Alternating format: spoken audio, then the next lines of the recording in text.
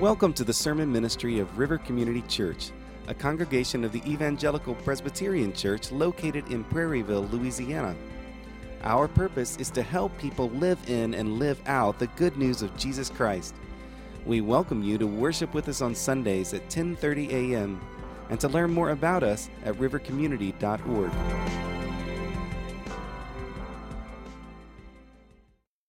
Causes one of these little ones who believe in me to sin, it would be better for him if a great millstone were hung around his neck and he were thrown into the sea.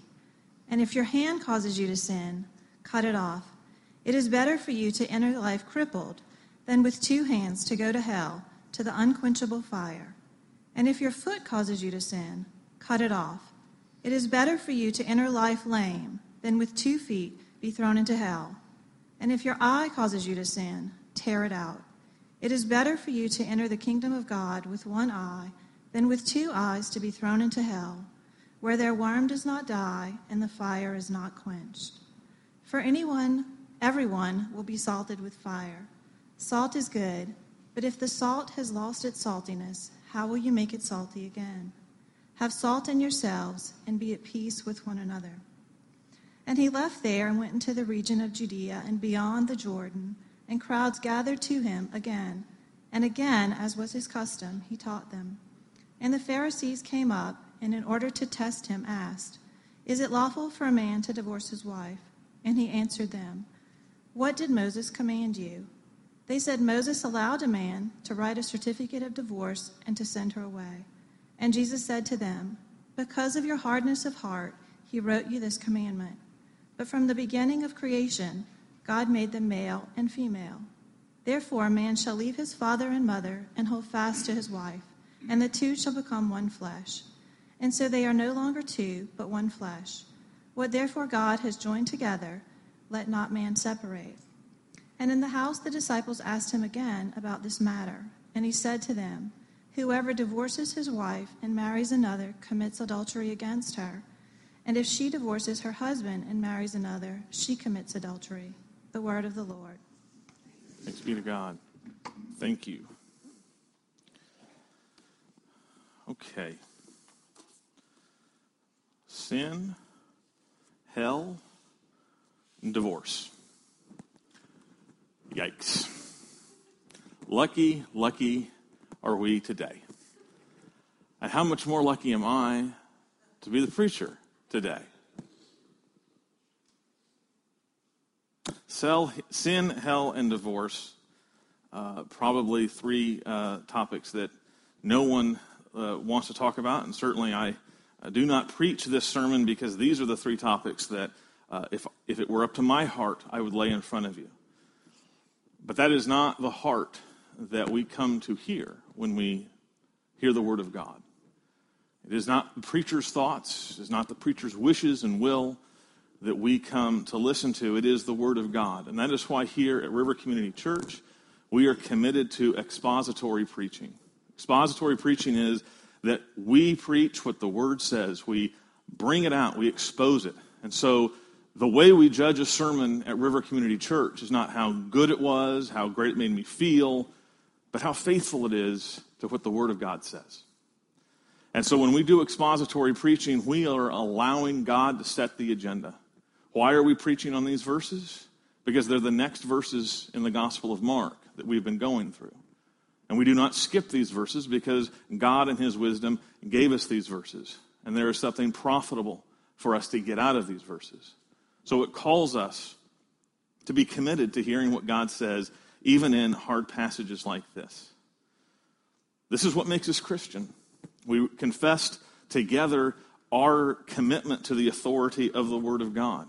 It is because that is our confession that we allow the whole counsel of God to come and speak to us, even in difficult places. But that does not make the task easy. It doesn't make the last week of preparation a comfortable experience. And it doesn't even make my heart all that eager to preach. So if you would, please join me in prayer.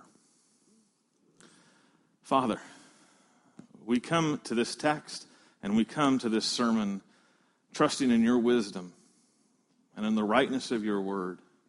and in the necessity of everything that you have given us to live faithfully, to be obedient, to walk in this world as yours. So, Father, I pray, help us with ears to hear, and help me to preach what needs to be said here, to say it in the right measure. Father, to say it not just as truth, but to communicate your grace as well. Father, show us your redemptive will in these verses. Make me a vessel that communicates what you want your people to hear today. Wash away from it any unfaithfulness in speech, that it may stand as your true and enduring and good will for this church. We pray this in Jesus' name. Amen. So why talk about sin? Most of us have tried to steer the conversation away from sin. Sin is just an ucky topic. Why talk about sin? Why not just talk about grace? Just talk about what Jesus has done and how beautiful Jesus is and the majesty of God. Why not just focus on these subjects? Why talk about sin? Because it is necessary for us to understand the gospel. We cannot know the good news without knowing the bad news. It is also necessary for us to understand, as disciples of Jesus, we have been called to follow him. That is a path of righteousness. That is a path of increasing sanctification. And so we must have, as disciples, an understanding of sin and an appropriate hatred of sin, because the disciples' life is to fight the sin in their lives to better and better reflect the glory of God in their lives. Why do we need to talk about sin? Because you are in this fight right now. We can put our heads in the sand and not talk about it, but you are in the fight of sin. And sin wants you to ignore it, because that's its power. That's where it wins. You are in this fight, though, and if this text is true, this is a most serious and deadly and urgent fight. You need to know about sin in order to survive, in order for your souls to persevere. This text tells us in so many ways that sin is deadly serious and that the gospel is the only answer. So if you want to take away one sentence about what this sermon is about, it is this: sin is deadly serious. The gospel is the only answer. And we are going to go through this text, and we're going to see how serious it is by seeing 3 warnings from Christ about sin, but also 3 gospel remedies that we have to fight sin. You see, sin in this text is like an infection, like a disease that has entered into your body, and it is going to multiply, and it is going to attack, and it is going to take over unless there is a fight against it. The infection has a simple-minded mission to take over the body. And the only way that the body will not be taken over is if our defenses rise up to the challenge and fight against it. The problem is that one of the first attacks that sin gives us is to make us unafraid of it, undisturbed by it, to make us accommodating of it, to believe that it's not as powerful or as dangerous as it is. It wants to lull us out of the fight. And as it does that, it is killing us. There is a story that I learned as a little child that explained how Eskimos up in the tundra up in the great north kill wolves. The way that they kill wolves is that they take a knife and they coat it in the blood of their favorite prey. And they stick that knife blade up in the ground So that what happens is the wolf, driven by its insatiable appetite for that blood, comes to that blade and deliciously licks it, taking in all of the savors of the blood of their prey, until suddenly, as they are licking the knife, the blade, their own tongue is cut. But they cannot distinguish the difference between the blood of the animal and their own blood.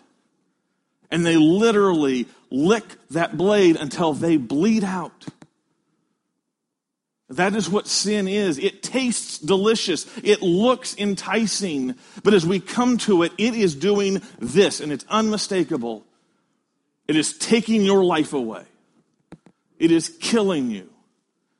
And it will leave you as a corpse. So we must fight the infection of sin.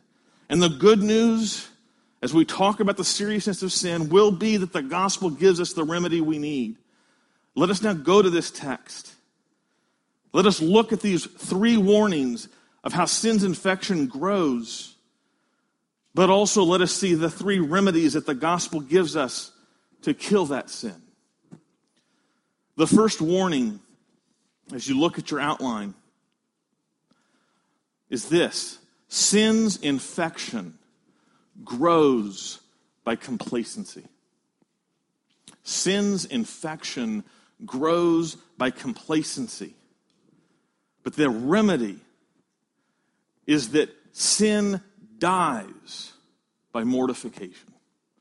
Let us look at how this is told to us in this text. We look at chapter 9, verses 42 to 48.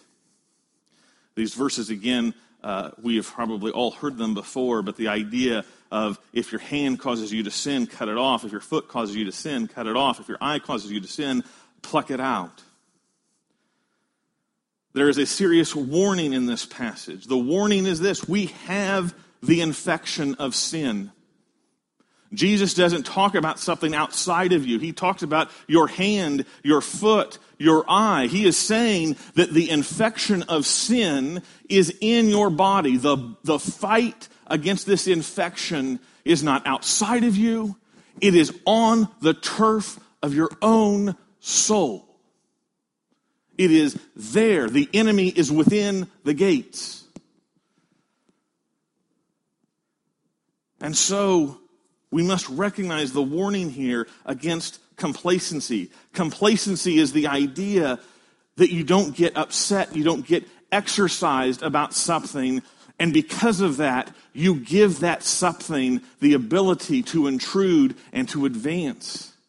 Complacency means that you are culpable for the disease. If you are complacent with an infection that you find on your hand and you don't go to the doctor to get antibiotics, your complacency gave the infection the victory. And so we are told here to not fall into complacency, because this infection is already in the hand, it is already in the foot, it is already in the eye. Now, of course, those are figurative.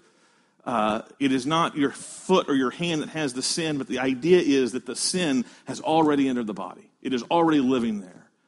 Its desire is to make you its host. It is like, the image here seems to be similar to the infection that leads to gangrene. Are you guys familiar with how gangrene works? At some point, the infection, the rot of that infection becomes so serious that the only way to save the body is to cut off the gangrenous extremity, to cut off the leg, to cut off the hand. Jesus wants you to think about the sin that is in your life like gangrene. If you do not cut it off, it will kill everything. It will take over. It is like what God said to Cain, or the first son of Adam and Eve, when he was jealous for his brother Abel. God said to him in Genesis chapter 4 that sin is crouching at the door, ready to take over. You see, sin is looking for every opportunity, every weakness to punch into your life and to destroy you. It will not grow tired. And so if we grow tired, the infection will win. Jesus wants us to recognize the seriousness of this infection. He tells us three things that we have to understand, we have to accept. This comes from our Savior and Lord, the only one who has been resurrected from the dead, the only one who has gone from life to death to life. He is the only one that knows the truth of what he is about to say. He is the authority. And in this passage, he tells us three important things about the seriousness of sin. First, he tells us that hell is real. Hell is real. You can get together and deny that hell exists. You can imagine that hell couldn't possibly exist based on how you want to imagine God is. But on the testimony of Jesus, he says 3 or 4 times in this passage, there is a hell. So we choose the Word of God, or we choose to make up our own reality. But if the Word of God rules, hell is real. Second, hell is awful. Jesus describes it as Gehenna. Gehenna was an actual place on the map in Jerusalem. It's the valley of the sons of Hinnom. And back in the days of the kings, it became a place where gross idolatry, the sacrifice of the king's sons, was happening. And so to remove this sacrilege from the place of Jerusalem, to stop that behavior, Josiah covered the valley of Hinnom with trash and rubbish and refuse. All of the awful stuff, that was where the dumpster was. And they lit it on fire. So the valley of the son of Hinnom was literally this dumpster fire, fed every day by more trash so that it never extinguished. It was this never-stopping, burning fire of trash with smoke going up continually. And so Jesus is saying that the hell he is talking about is Gehenna. It is a never-ending, burning fire. It is just like what you have seen, that dumpster fire. That is Gehenna. It is awful. It is awful. Third, hell is the judgment for sin. Hell is the judgment for sin. If your hand causes you to sin, you have bought a ticket to Gehenna. That's what the text says. This is just exactly what Paul tells us in Romans chapter 6, verses 23. The wages of sin is death, but the free gift of God is eternal life in Christ Jesus our Lord. Right now we have to focus on that first part. The wages of sin is death. Why is it so serious? Why is sin so serious that it has the punishment of hell, that it has the punishment of unquenchable fire, that it has the judgment of God so unremitting against it? We must recognize that sin is not small picadillos, little mistakes. Every sin is a revelation in our heart that we do not want the lordship of God. We want our own lordship.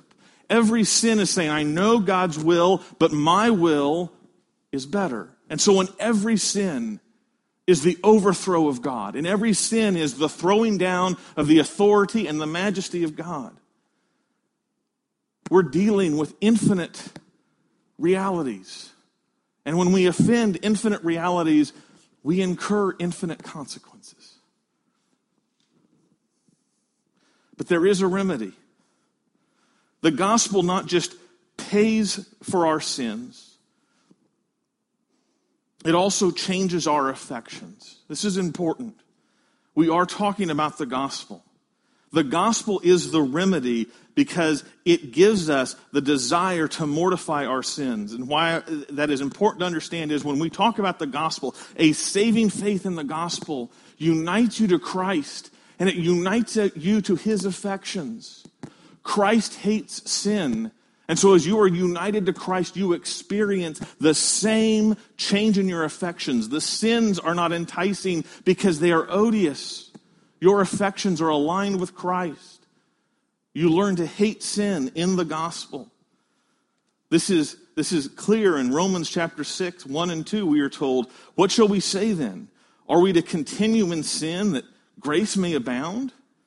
By no means. How can we who died to sin still live in it? You see, the gospel killed your sin life. It said, you are dead to sin. And as we walk in the gospel, as we live out the gospel, we make that death to sin a daily truth by fighting the sin in our lives. It is an urgent fight. Jesus talks about cutting it off. Cut off the hand, pluck out the eye. He is saying figuratively that as important as it is to amputate a gangrenous arm, it is important to do whatever it takes to defeat sin. And the theological word for that is called mortification. Mortification simply means putting to death the sin that lingers in your life. Now, do we accomplish mortification by our own flesh, by our own strength? No, thank God. Listen to Romans 8:13. For if you live according to the flesh, you will die. But if by the Spirit you put to death the deeds of the body, you will live.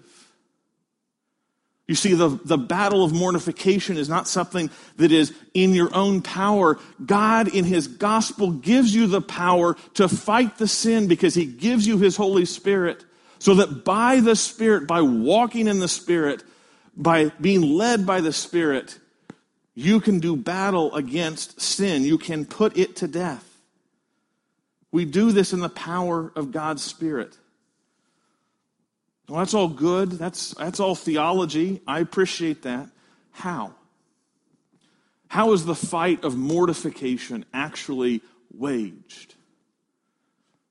John Piper, in a devotional that I read a couple years ago, wrote something very arresting. I believe it describes quite well what is the task of mortification. And I believe it provides an exercise that is worthwhile for each and every one of us to practice. Let me read what John Piper says regarding the mortification of sins. He says, have you ever, in the first 5 seconds of temptation, demanded of your mind that it look steadfastly at the crucified form of Jesus Christ? Picture this. You have just seen a peekaboo blouse inviting further fantasy. You have 5 seconds. No. Get out of my mind. God, help me. Now immediately demand of your mind. You can do this by the Spirit, as we see in Romans 8:13. Demand of your mind to fix its gaze on Christ on the cross. Use all of your fantasizing power to see his lacerated back. 39 lashes left little flesh intact. See him heaving with his breath up and down against the rough vertical beam of the cross. Each breath puts splinters into the lacerations. The Lord gasps. From time to time, he screams out with intolerable pain. He tries to pull away from the wood, and the massive spokes through his wrists rip into the nerve endings, and he screams again with agony and pushes up with his feet to give some relief to his wrists. But there is more agony. The bones and the nerves in his pierced feet crush against each other with anguish, and he screams again. There is no relief. His throat is raw from screaming and thirst, in torment.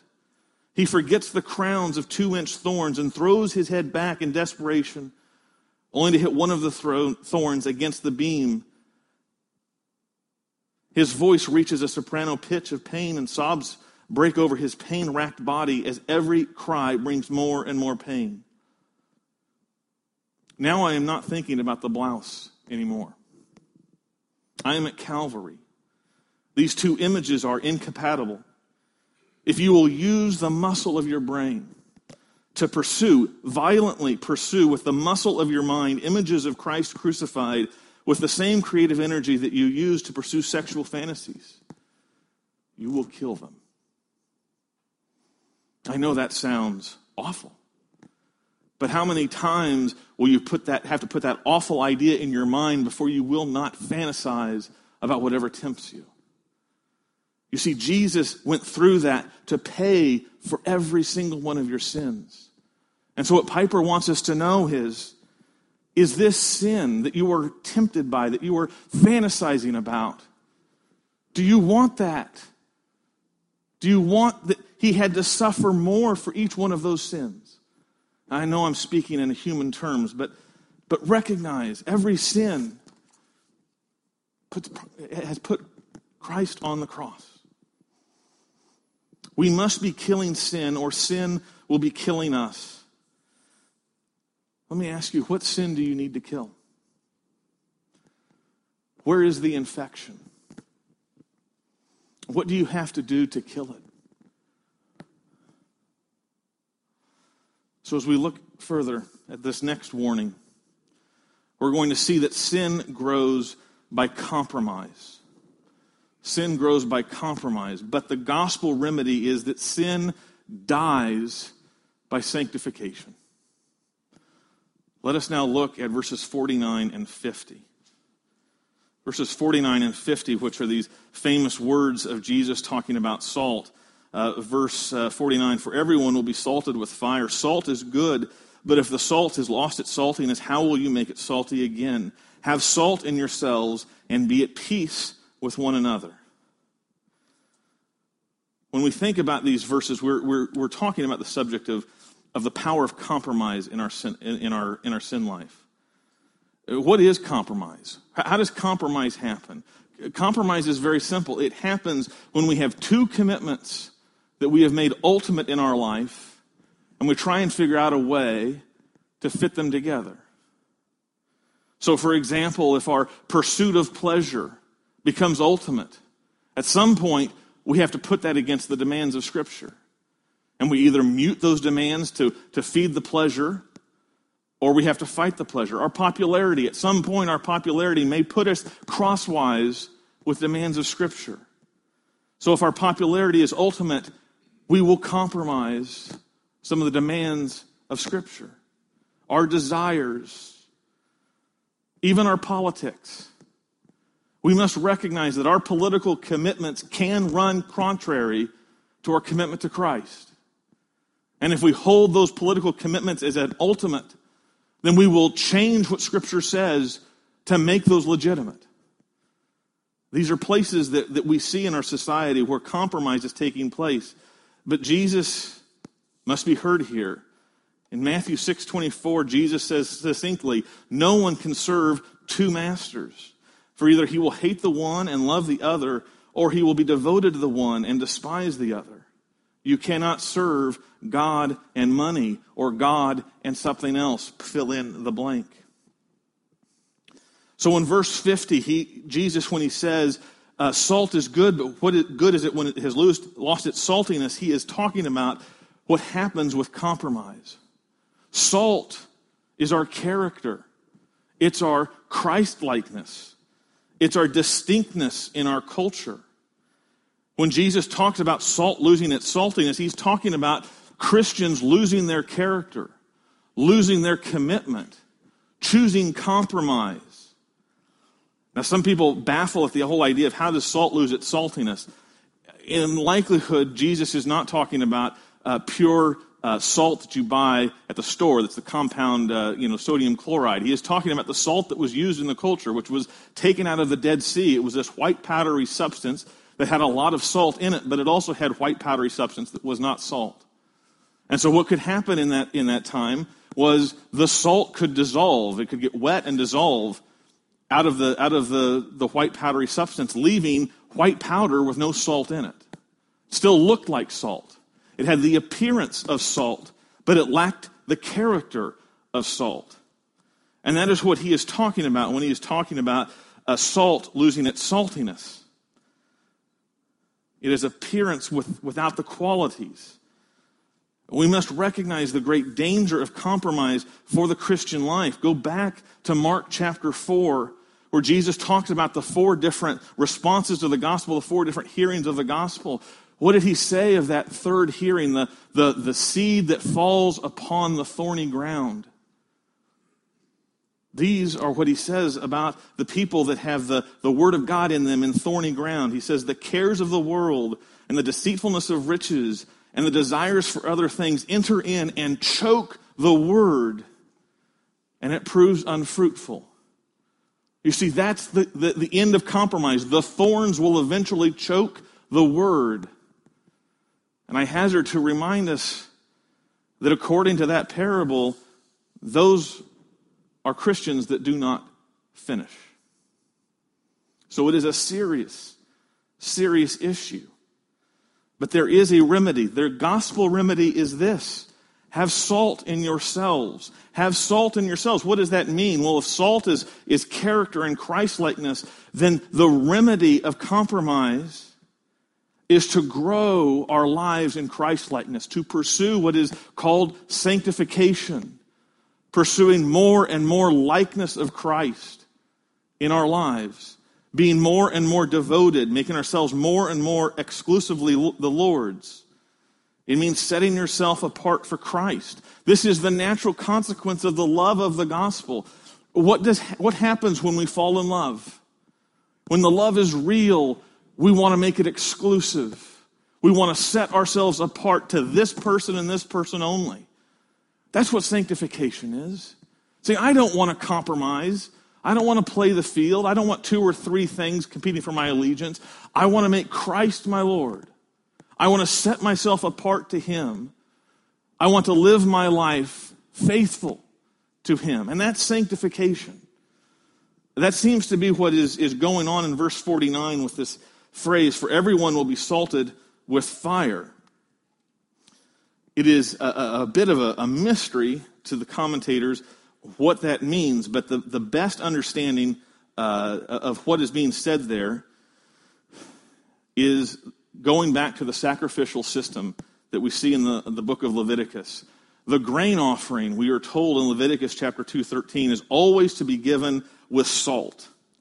And so this bringing together of fire, of offering, and salt reveals that Jesus is probably talking about the life of discipleship being a life of sacrifice, i.e. that the disciples are to think of themselves as a salted sacrifice given to the Lord. And so the disciples' life is a life of being a living sacrifice for the sake of Christ. Now here's what happens when you are a living sacrifice for Christ. You're going into the fire. You're going to be salted with fire. The fire is going to be the adversity and the persecution that comes from honoring Christ as ultimate. At some point, your popularity cannot be pursued any further because your commitment to Christ is ultimate. At some point, your pursuit of riches cannot be ultimate, and it has to stop because of your commitment to Christ. At those places, the world is going to give you adversity. At those places, the world is going to give you persecution. It's going to mock you. But if you're devoted to Christ, if you're sanctified, if you're living as a sacrifice for Him, those adversities and those persecutions, what do they become? They become an honor. They become evidence of your exclusivity to Christ. And these words from Jesus become true. Blessed are you when others revile you and persecute you and utter all kinds of evil against you falsely on my account. Rejoice and be glad, for your reward is great in heaven. For so they persecuted the prophets who were before you. Do you see what's being said here is as you pursue sanctification and suffer for it, you are growing your affections for Christ, and Christ is promising you a reward that will make all present suffering worthwhile, even forgotten. The immeasurable greatness of the glory in front of you for your faithfulness will make all present suffering seem small. My question as we think about this personally, have you experienced this beatitude? Have you experienced your devotion for Christ bringing adversity and persecution into your life? Have you experienced your faith not fitting in to the compromises of this world? Pursue that, because this is what we have to look forward to in Hebrews chapter 12. Let us all lay aside every weight and sin which clings so closely, and let us run with endurance the race that is set before us, looking to Jesus, the founder and perfecter of our faith.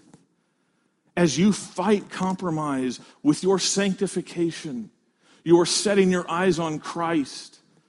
And there can be no more beautiful reward than knowing Christ, even through suffering. Now we have the last section in our scripture, which includes the last remedy, or the last warning and the last remedy. The warning as we come into chapter 10 is that sin grows by callousing. Sin grows by callousing, but the gospel remedy is that sin dies by grace. And here we come to this passage on divorce and marriage. And I admit that this is the section of the scripture that I expect is hardest for most of us, and it's the hardest for me as I preach it. Simply put, this passage teaches us that God designed marriage for life, and that divorce is not his will. That's what the text says. But the text also tells us in various different ways, and the reality that we all are familiar with is this: we live in a fallen world where divorce happens. We live in a world so fallen that sometimes even divorce is the only good of bad options, or is the only option that's the least worst, or whatever you want to say it. Sometimes divorce happens. Sometimes divorce cannot be avoided. I know in this church, I know in this body, this family, people I love, that many of us have gone through divorce and experienced the sting of divorce. And so I do not want this to sound at all cold. I want us to understand a couple things on the front end. First of all, Mark 3:28. Mark 3:28, Jesus says, "Truly I say to you, all sins will be forgiven the children of man." So when we talk about divorce, we are not talking about anything unforgivable. Second, the grace of the gospel can redeem. Wherever you are in the situation, or you feel like you're heading in divorce, in the middle of divorce, post-divorce, remarried, God's grace can redeem every one of those situations. And third, this sermon is not the place to deal with every single issue about divorce and remarriage. But if you have dealt with that, if that is something in your past or in your life, Christian counseling is needed to understand how to process this through the gospel. And I make myself available to help you think through these things and work through healing in these areas one-on-one. But for the sake of what we're looking at today, I'm actually going to say that the primary concern of this text is actually not about divorce. It is actually about the heart. You see, the Pharisees come to Jesus as they usually do, ready to debate. And they picked a nice, juicy topic. They picked the topic of divorce, and they want Jesus to rule on the question of divorce. The words that they use is, this is a test. And it's not accidental that this test happens where it does. Jesus is in the region called Beyond the Jordan, which is the same place that King Herod is ruling. The same King Herod that just took John the Baptist's head off for talking about divorce. So the Pharisees are very much trying to get Jesus in trouble with Herod by having him decree divorce, talk about divorce. And so as Jesus is always excellent in doing, he takes the debate, he takes the test, and he drives it much deeper. He drives it into the question of the heart. He focuses on the fact that divorce is a symptom of something far worse called hardness of heart. Hard-heartedness. Look at verse 5 with me. Jesus said to them, "Because of your hardness of heart, he wrote you this commandment." You see, divorce is a symptom of hard-heartedness. And so when we look at this passage, we actually see that what he is warning against is hard-heartedness. What he is warning against is the callousing infection of sin. note that this is where he wants it to go, because first of all, you see that when he talks about hard-heartedness, he's not talking about divorce specifically. He's saying because of your hardness of heart. Your, including the Pharisees, including the disciples.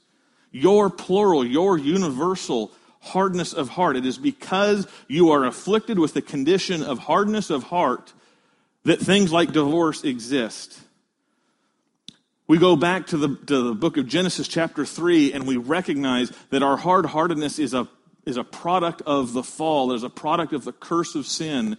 Verse 16, we are told that the marriage relationship is going to be put under strain, where the woman and the man are no longer going to have that harmonious balance of one flesh, but are going to have an attitude of competition towards each other, a competition of ruling and usurping and all of these different things that cause grief in a marriage.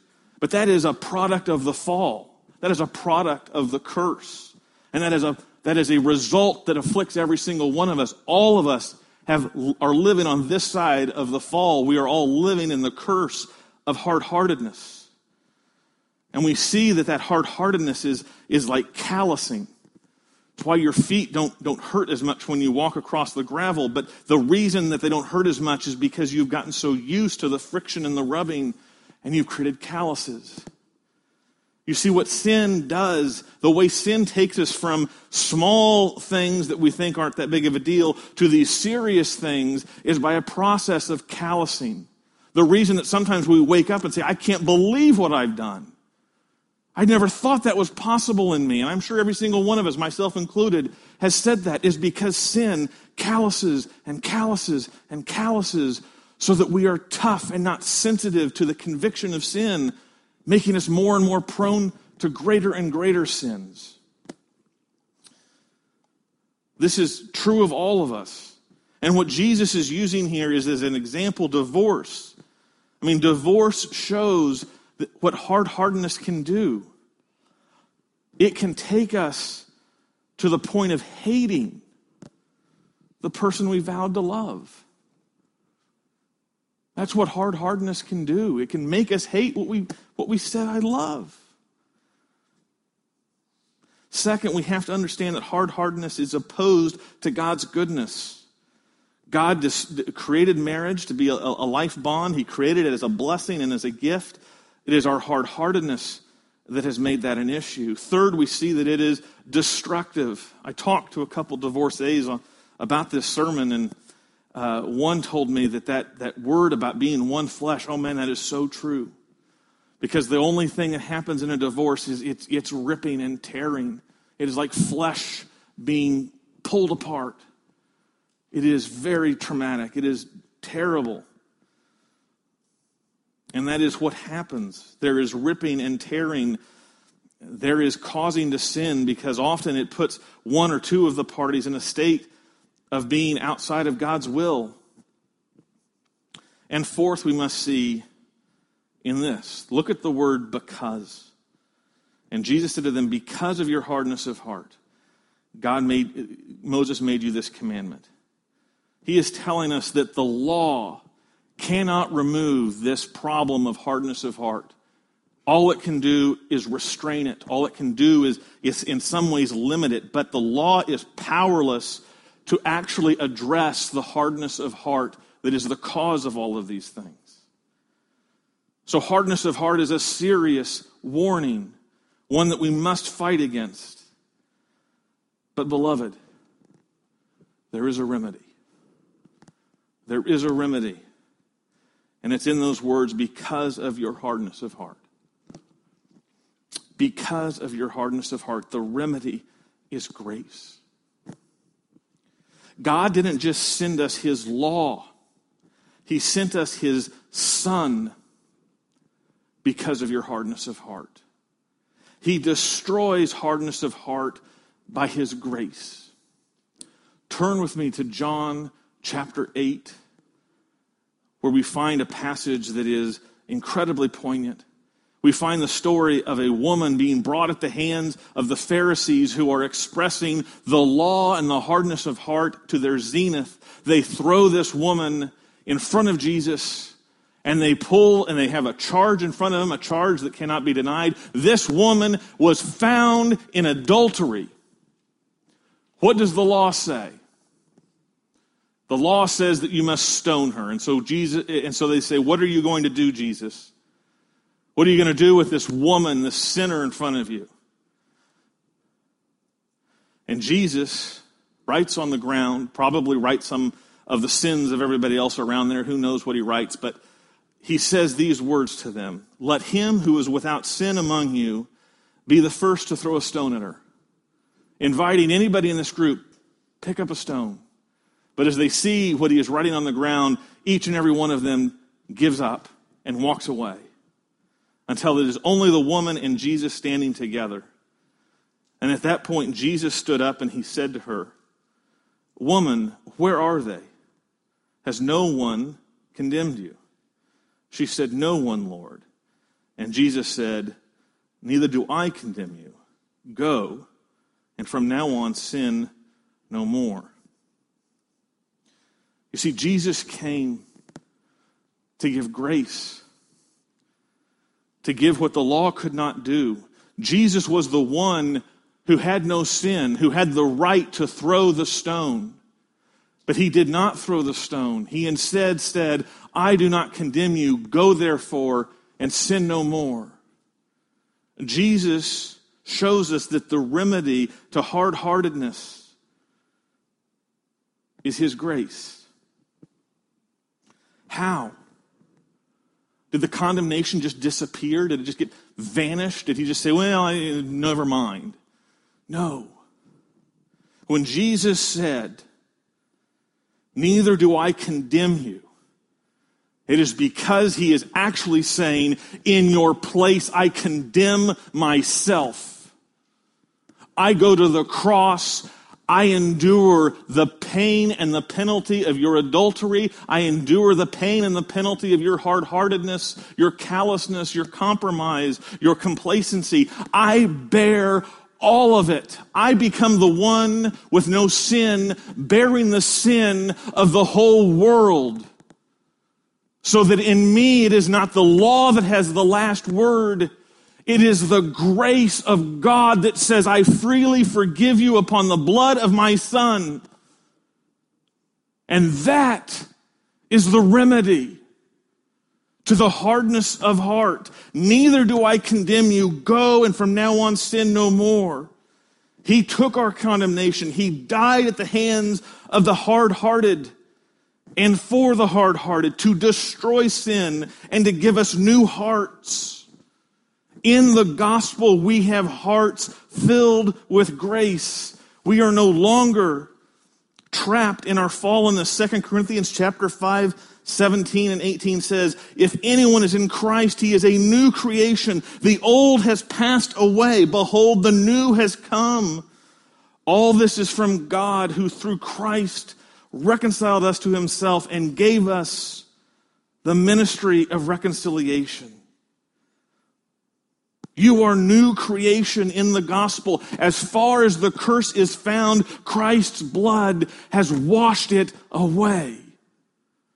So that your hard-heartedness, complacency, and compromise no longer define you. The condemnation of the law no longer defines you, because the remedy of grace has been given to us in the life of Christ. So what?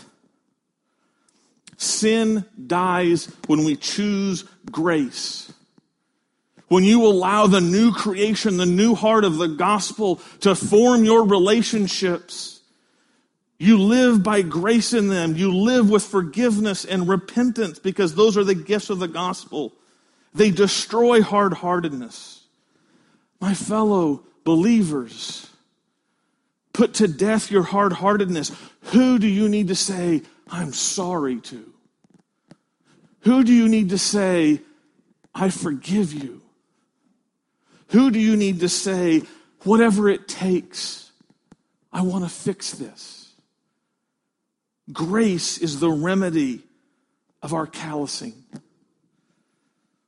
So we have seen these three warnings, but we have seen that the gospel is there to remedy it. Sin is deathly serious. Did you get that point? Did that point come through today?